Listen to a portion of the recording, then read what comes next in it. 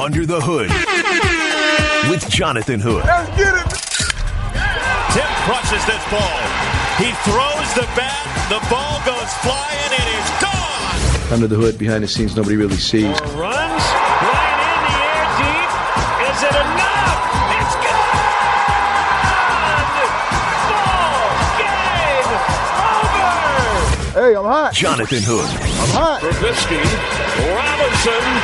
Allen Robinson. Touchdown Bears. Back with the interception. And Mack will take it all the way in for a touchdown. A lot of this is behind the scenes or under the hood. DeMarcus running. He didn't come for the massage. He came for the fight show. Oh, baby. Woo! Jonathan Hood. Oh, put a body on that man, please. Breaks the hole. Swift got running room. Swift got to go.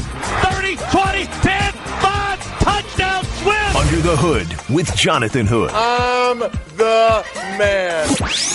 Weeknights on ESPN 1000 and the ESPN app. Yeah.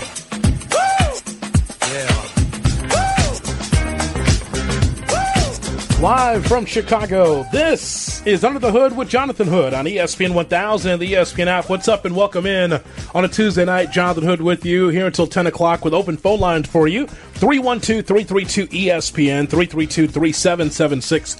That is our telephone number. Hit me up on Snapchat, SnapJHood. You follow me on Snapchat, I will follow you back guaranteed. Also on Instagram, IGJHood, as we broadcast live from our First Midwest Bank Studios. Strong, trusted, First Midwest Bank. Hour number one, we'll hear from Jesse Rogers, who covers the Cubs like a blanket for ESPN.com. We'll hear from Jesse getting his thoughts about the Cubs as they get ready to take on the Colorado Rockies in Denver. That's a 7:40 start.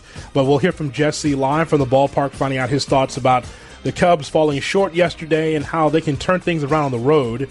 Also, we will have one question. You know, people are busy. Look, we're here weeknights at 7, and people get busy, right? So the reason why people are busy, they have time to come on. Sometimes they only have time for just a few questions. Well, we narrow it down to one question. We do this every night, one question, and we always pick someone at random. Someone in my phone, I'm going to call and ask them one question, and so we'll have that coming up for you at 7:50 right here on ESPN 1000. Also, we'll hear from Whitney Young's own, DePaul Blue Demons Chicago's own Quentin Richardson from ESPN will be with this. Q works for ESPN as an NBA expert, so we'll hear from Quentin Richardson coming up at 8:10.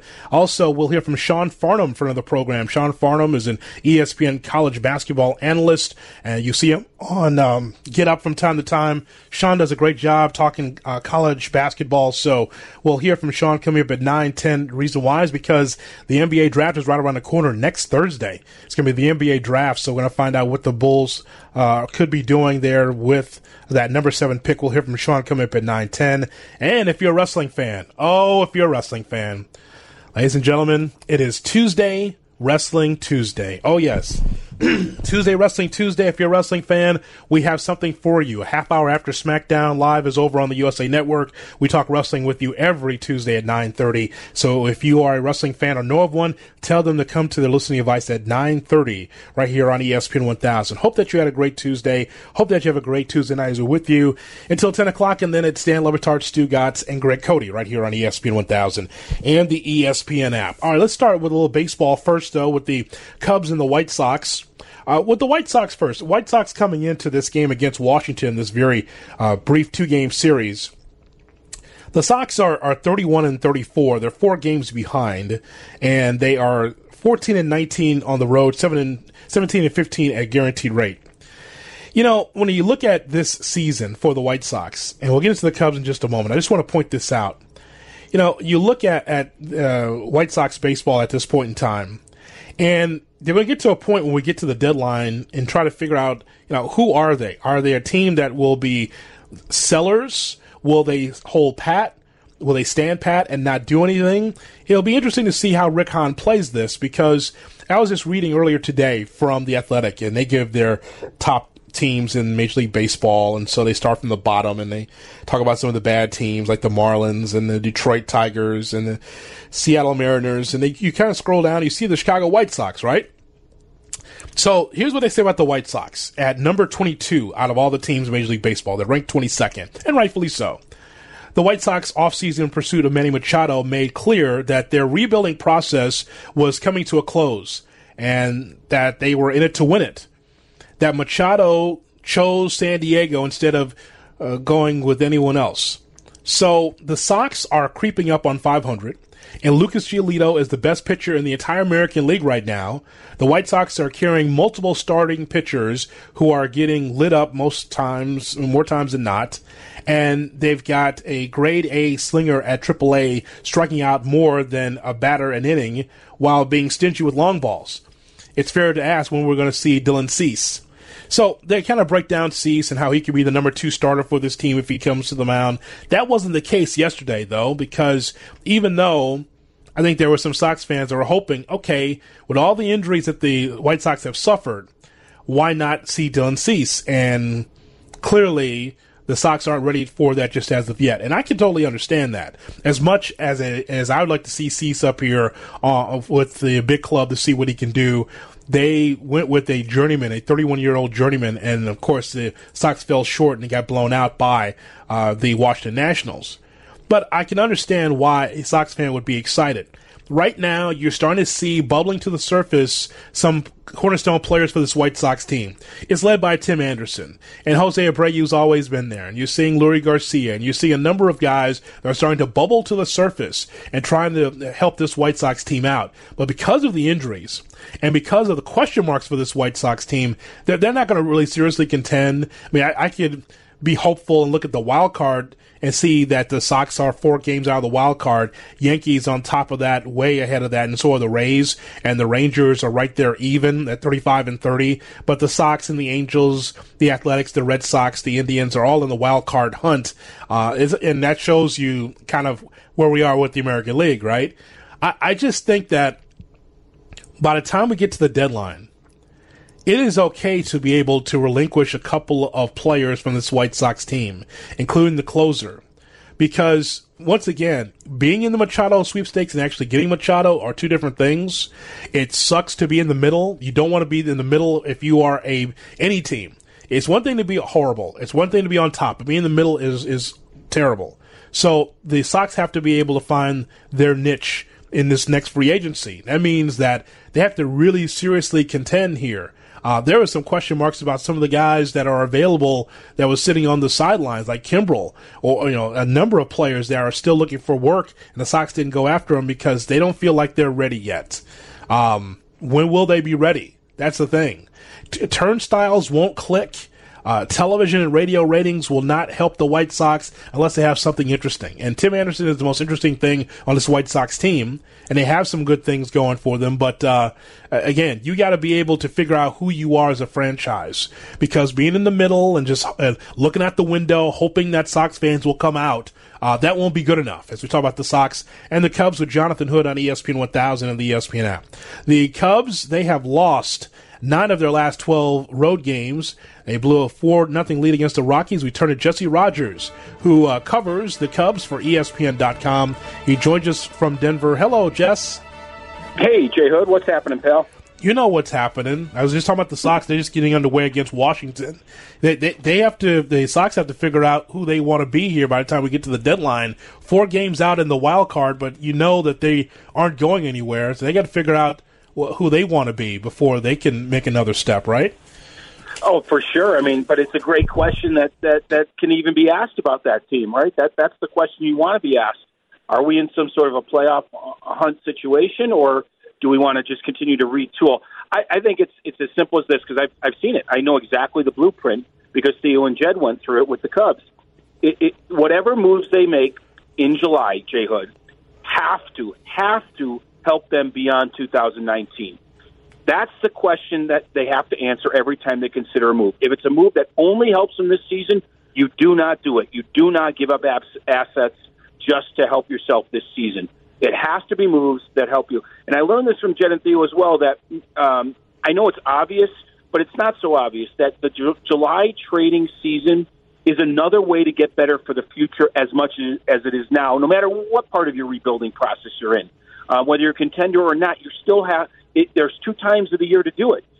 basically the off season. So, the month of December, whatever, the main month is, and then July. And it's not just, even though it's a mid-season trading deadline, it's not just about that season. That's why the trade for Jose Quintana went down. It wasn't just about that season. They knew they had him under control at a decent rate for a couple more years. Mm-hmm. So that's what Rick Hahn, especially in a rebuilding situation that isn't quite, to fruition yet, that's what he has to consider. Does this deal help us beyond 2019? You got to figure that out if you're the general manager of the White Sox, and Rick Hahn is no question. So if I asked you to give a letter grade to Yu Darvish this season, what would it be? Okay, well, I have to think about last year's letter grade. I know a lot of people would say incomplete, but let's just say last year was, I don't know, an F when he was out there. If last year's an F, then this year's a C. If last year's a D, this year's a C. So I guess it's a C. It's a C. I mean, maybe I'm being just based on ERA, maybe it's more like a D. I'm trying not to factor in his salary because it shouldn't when you're just talking about performance. So it's a C, no better. You can't have an ERA at 5 and be better than a C. Now, there's always extenuating circumstances. We could dive into his numbers and say he's a little bit better than the results. But, at this point, there's nothing wrong with a C if last year was a D or F. There's improvement. I do like the fact he's not walking guys. I think that's huge, and it eventually might pay off into some better outings overall. I didn't think last night was bad. He had a bad moment giving up a 4-0 lead, but it wasn't a bad outing, not at Coors Field. So, C, I think sounds about right. Now, again, if you have the salary, maybe it's C-, B+ territory. If you just go off of ERA, well, 5's pretty bad. But I'm going to say a C.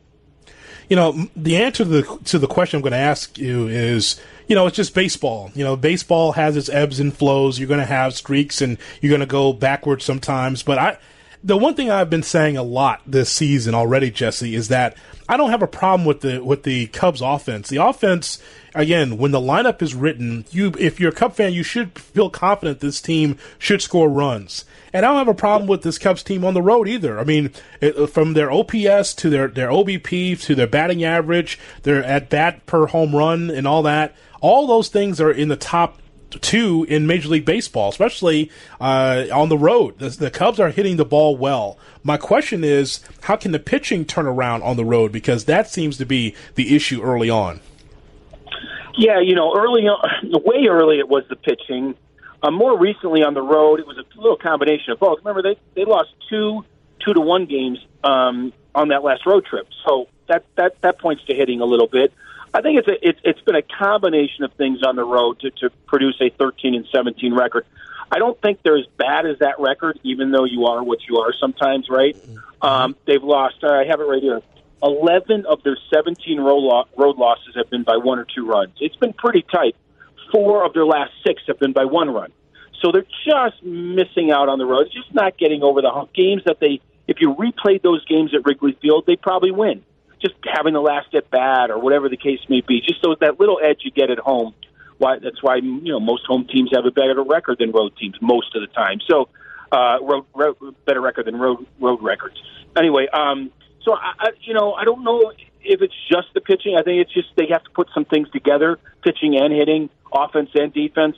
And at moments, I guess, if you look at the 17 losses, it's probably been more pitching than hitting because that 2-7 start was all about the pitching. But I don't think it's been so bad, not since then at least.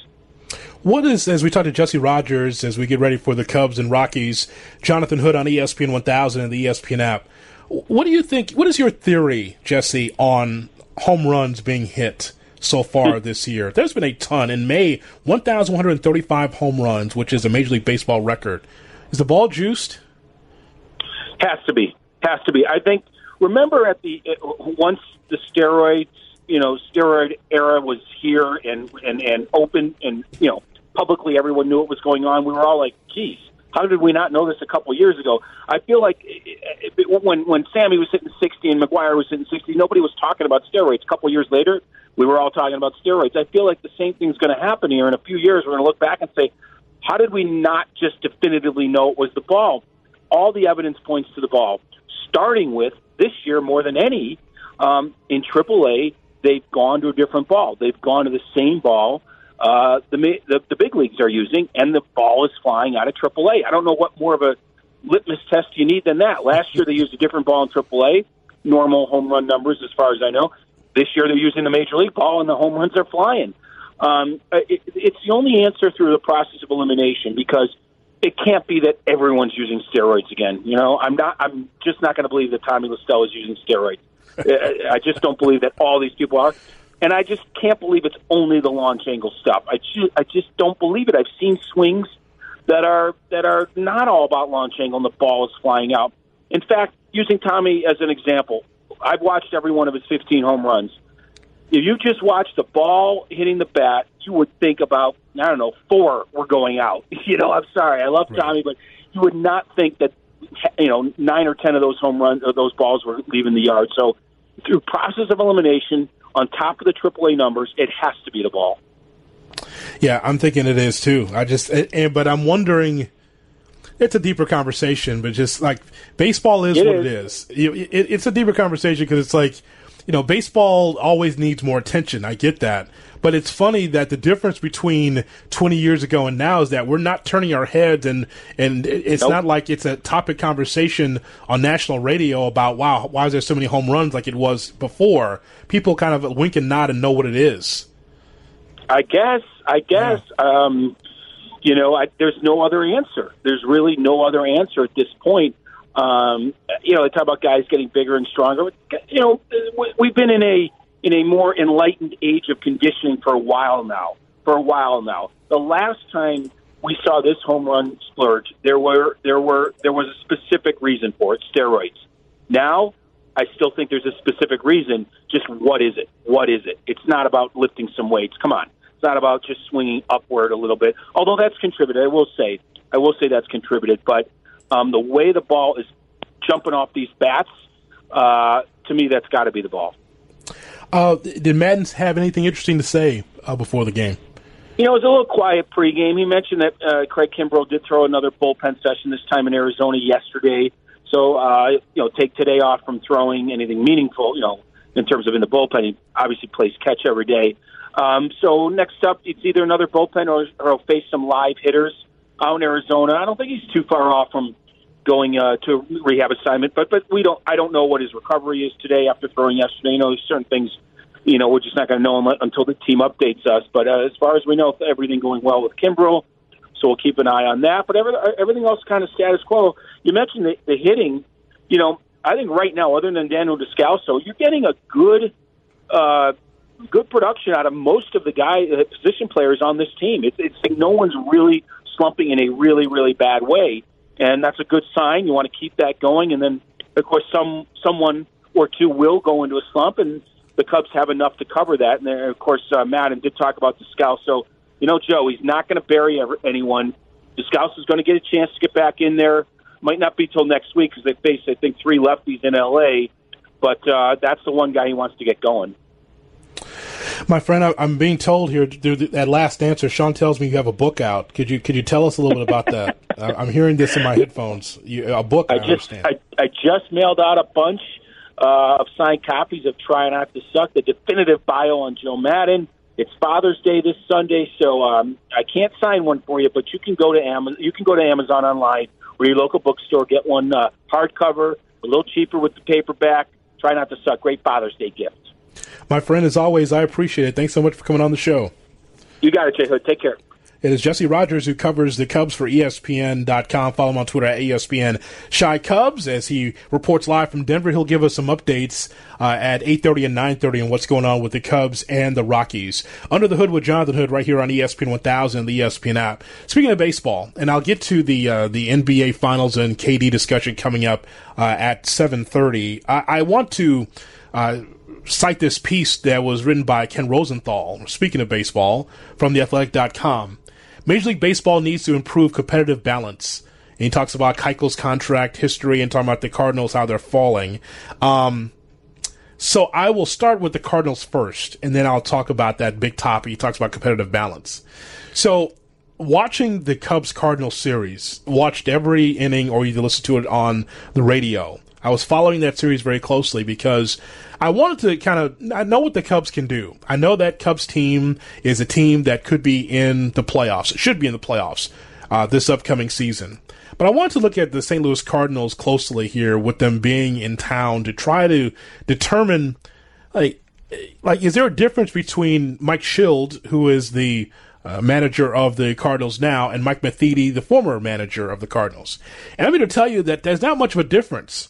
Yes, Paul Goldschmidt is with this Cardinals team, but the team seems to be the same. And Rosenthal talks about this. He says, this is a disappointment. He says the Cardinals rotation, which ranks 11th in the National League with a 4.35 ERA, or their offense, which is supposed to evolve in more of a force with the addition of first baseman Paul Goldschmidt. The Cardinals are actually worse with Goldschmidt than they were without him, with a 4.64 runs per game down to from 4.69 last season. Their month-to-month averages highlight their decline since the season started. The Cardinals were at 5.45 in March and April, only second to the Cubs in the National League, and have dropped to 4.30 in May, 13th, and now 14th in June. That Cardinal outfit over the last, I don't know how many years, does not look like the Cardinals teams that I grew up with or even your father grew up with. Fundamentally sound, taking the extra base, always in the mix for the playoffs, or if not, giving you just fundamental baseball.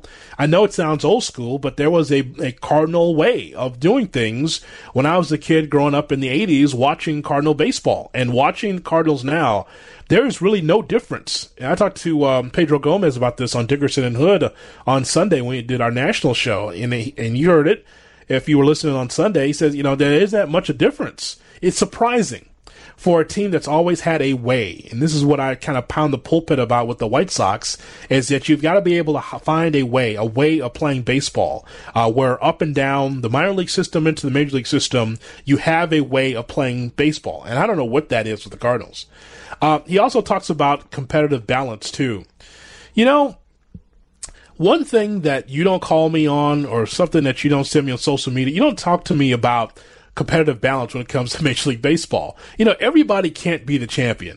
Everybody can't be in the wild card.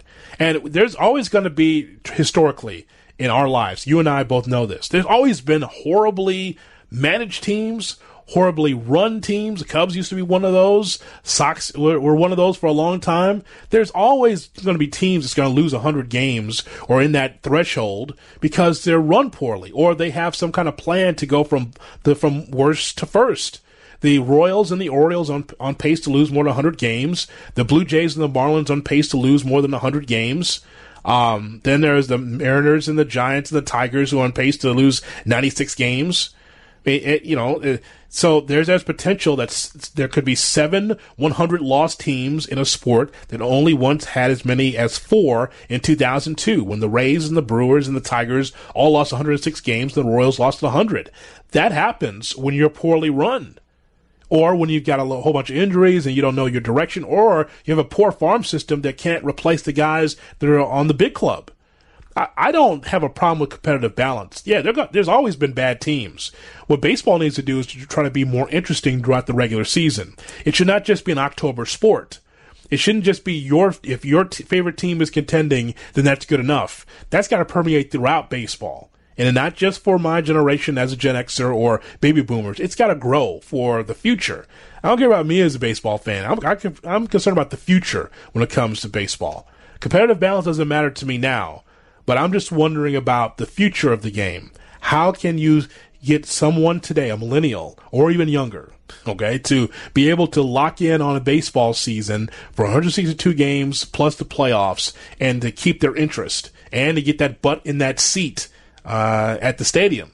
That's what I'm concerned with. I'm not concerned about me. I'm an older guy that's been watching baseball all my life. I'm concerned about the future of the game. All right, coming up next, we talk about Kevin Durant and the Golden State Warriors. They showed a lot of resolve last night, but what is it going to be like now for the Warriors without KD? And can the Raptors finally knock down that championship? We talk about it coming up next as you're listening to Under the Hood. As I combine all the juice from the mind, heal up, wheel up, bring it back, come rewind. Jonathan Hood on ESPN 1000. Under the Hood with Jonathan Hood. Weeknights on ESPN 1000 and the ESPN app. Here's Fred VanVleet, front court, 10 seconds to go. Down one. They go to Kawhi with 7.5 court. Looks at the clock. Drives Thompson. Double team. Finds VanVleet with 2. Into the corner. Lowry for the championship. No! It hits the side of the backboard. The game is over. The Golden State Warriors are extending this final series back to a Game 6 in Oakland. Through every game of the NBA Finals right here on ESPN 1000. Mark Kessler on the call. Yes, the Warriors were able to survive and win that ball game against Toronto yesterday. Glad you're with me here. Don't forget to follow me on Twitter, twitter.com, tweetjhood. Also on Snapchat, snapjhood. Still to come in the program, we'll hear from Quentin Richardson, Chicago Zone. We'll get his thoughts as an NBA analyst for ESPN. We'll get his thoughts about the NBA Finals. We'll get to that coming up at 8:10 right here on ESPN 1000. So, I've been doing this for a number of years, and as a producer or as a talk show host, I remember certain stories in Chicago sports that resonated with me. Like, for instance, Chicago Cub Mark Pryor being injured and unable to really reach his destiny, his full destiny as a pitcher for the Cubs because he had so many injuries. He looked perfect. That windup looked perfect, and his mechanics looked perfect, the best that we've seen since Tom Seaver or something like that. And the problem with Mark is that Mark just continued to be injured to the point where he just could not pitch for anybody anymore because mechanically he looked great, but he just could not be the guy. Kerry Wood had that same issue, and so did Derrick Rose, of course, as we saw on the stadium floor against the Philadelphia 76ers, and we saw several times in a Bulls uniform, Derrick Rose could not perform because of injury. And, of course, along with those injuries will be conjecture, and there will be conversation, and there will be a lot of side eye when it comes to athletes that cannot perform. And one of the things that is really kind of odd, not sad, but odd about our sports society is that just because a player plays for your favorite team doesn't necessarily mean that he's going to be an all-star, doesn't necessarily mean that that person is going to lead your team to a championship. That's what you'd like to see. But you come to realize that they're just wearing a uniform, and they're trying to feed their family, and they're trying to be able to live out their dream. And so sometimes in sports, being a fan goes over the top. Fan coming from the word fanatic.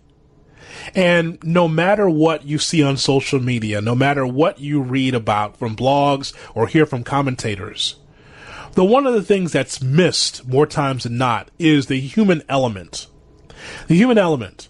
How someone like Kevin Durant, who arguably is the best player in the NBA, wanted to be out there for his teammates, and he wanted to be able to help the Warriors out of this 3-1 hole. And he did for a little bit. Kevin Durant was out there for 11 points in 12 minutes. He gave you a glimpse of exactly how good he is in a moment he was out there. Just, a glimpse of how Durant could take over a game.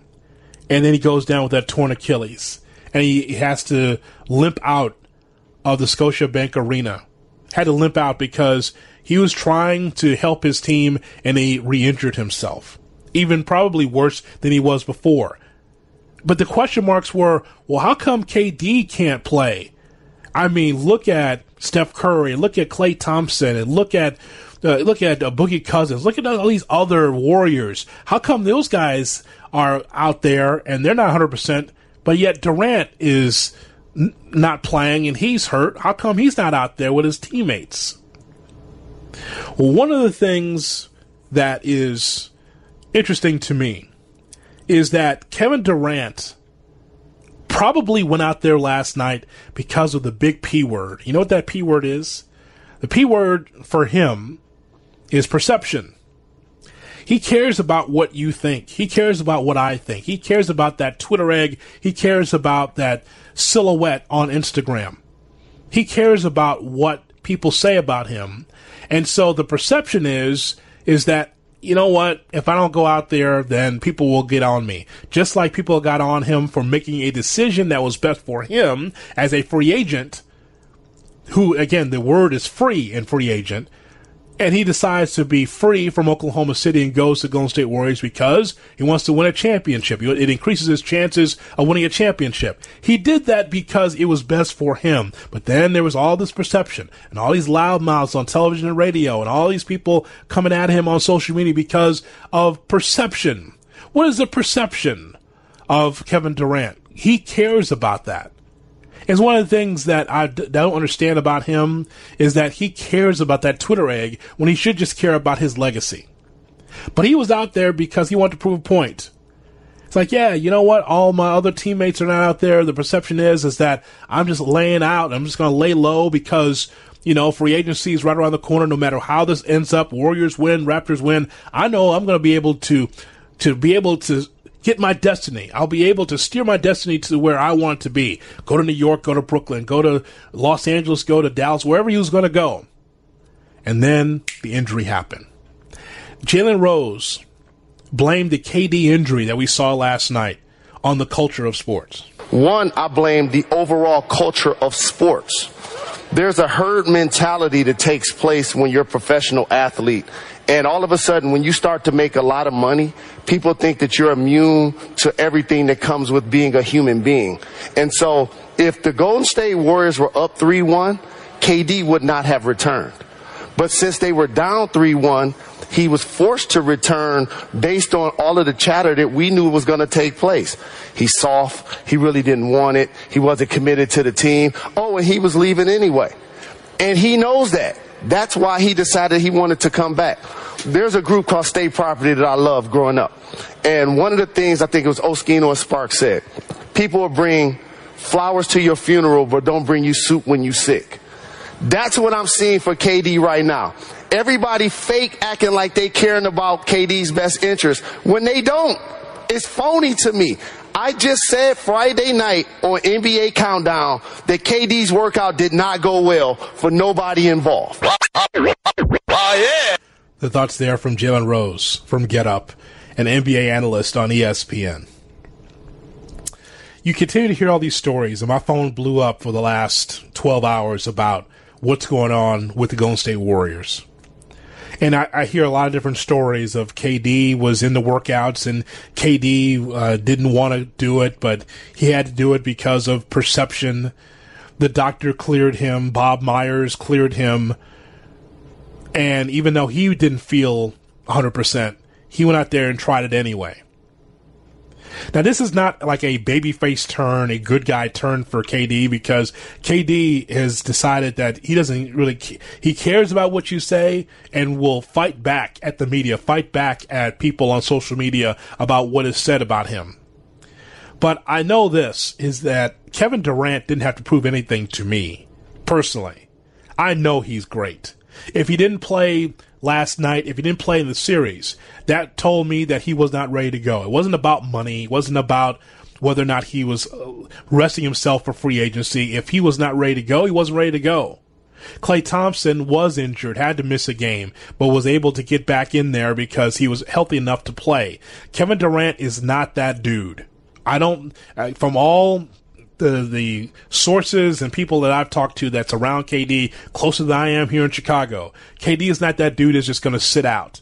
He wanted to compete. Because these young guys, all they care about is legacy. They care about legacy. They care about winning championships. And so the falderall and the conjecture that's out there on social media about what Kevin Durant is, here's what Kevin Durant is. Kevin Durant's a guy that wanted to help his team win, even though he didn't feel 100%, and probably didn't feel confident about being out there. And then you saw the leg snap, and so that's what's going on now. Here's the thing that's really troublesome about this, is that even with today's modern medicine, we may not see Kevin Durant at all next season, because when you take a look at all of the injuries that others have had, this Achilles injury that others have had in the NBA, you hope that he can come back for somebody next season, but it doesn't seem very likely. All the injuries, like John Wall, who had this injury. DeMarcus Cousins had this injury January 26th of 2018. Rudy Gay had this injury at age 30. Wesley Matthews had this injury. So did Brandon Jennings, and so did Chauncey Billups and Elton Brand. All these players had those injuries, and guess what? It took them over a year to try to get back into the mix after that injury. Kobe Bryant had that injury. He was 34 at the time in April of 2013. When Patrick Ewing was 36 toward the end, he had that same injury. So there's been a lot of these Achilles injuries where it wipes out almost an entire season for a lot of these guys. I just feel bad for KD because Kevin Durant wanted to be able to help his team and he couldn't. So with all the drama and all the nonsense and the yakety yak that you hear, just push all that stuff back. Push it back. And just realize that Kevin Durant was focused on winning a championship. His whole focus. Let us hear from Bob Myers. Bob Myers was talking about KD's injury. I don't know why he stepped to the podium, but he felt the need to be able to tell the press about what happened with KD's injury. Let's hear from Bob Myers after he realizes that this is going to be the end for KD for the season.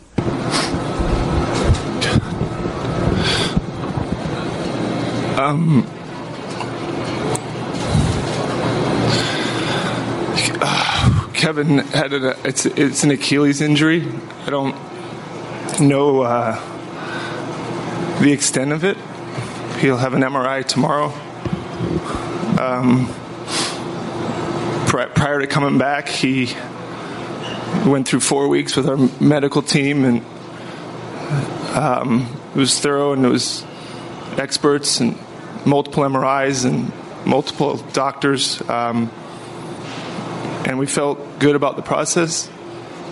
He was cleared to play tonight. That was a collaborative decision. I don't believe there's anybody to blame, but I understand this world. And if you have to, you can blame me. I run our basketball operations department. And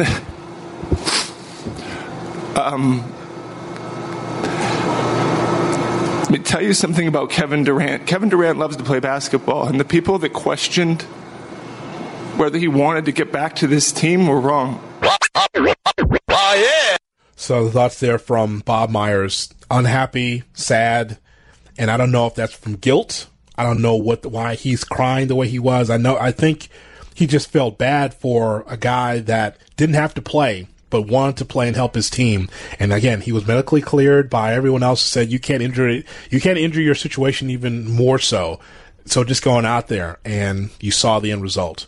So instead of playing the blame game of why was he on the floor and who should be the blame for all this, instead of going down that route, I will just say that Kevin Durant wanted to play because he had something to prove.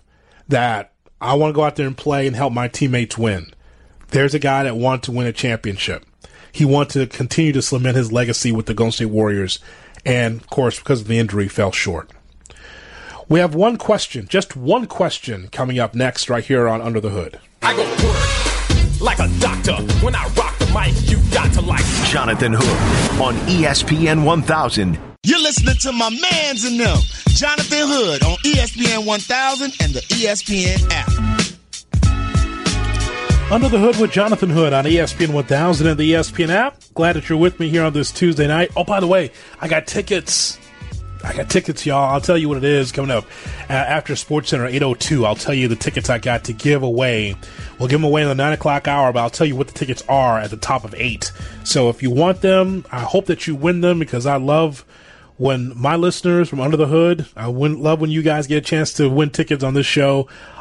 So we'll tell you about those coming up at 8:02 right here on ESPN 1000 and the ESPN app. We are packed today. We got so many great things on this program today. We're going to hear from Quentin Richardson from ESPN, Chicago Zone, get his thoughts about the NBA Finals, and also we will bear down, talk some Bears at 8:30, Tales from the Hood, and so much more as we move forward here on our program.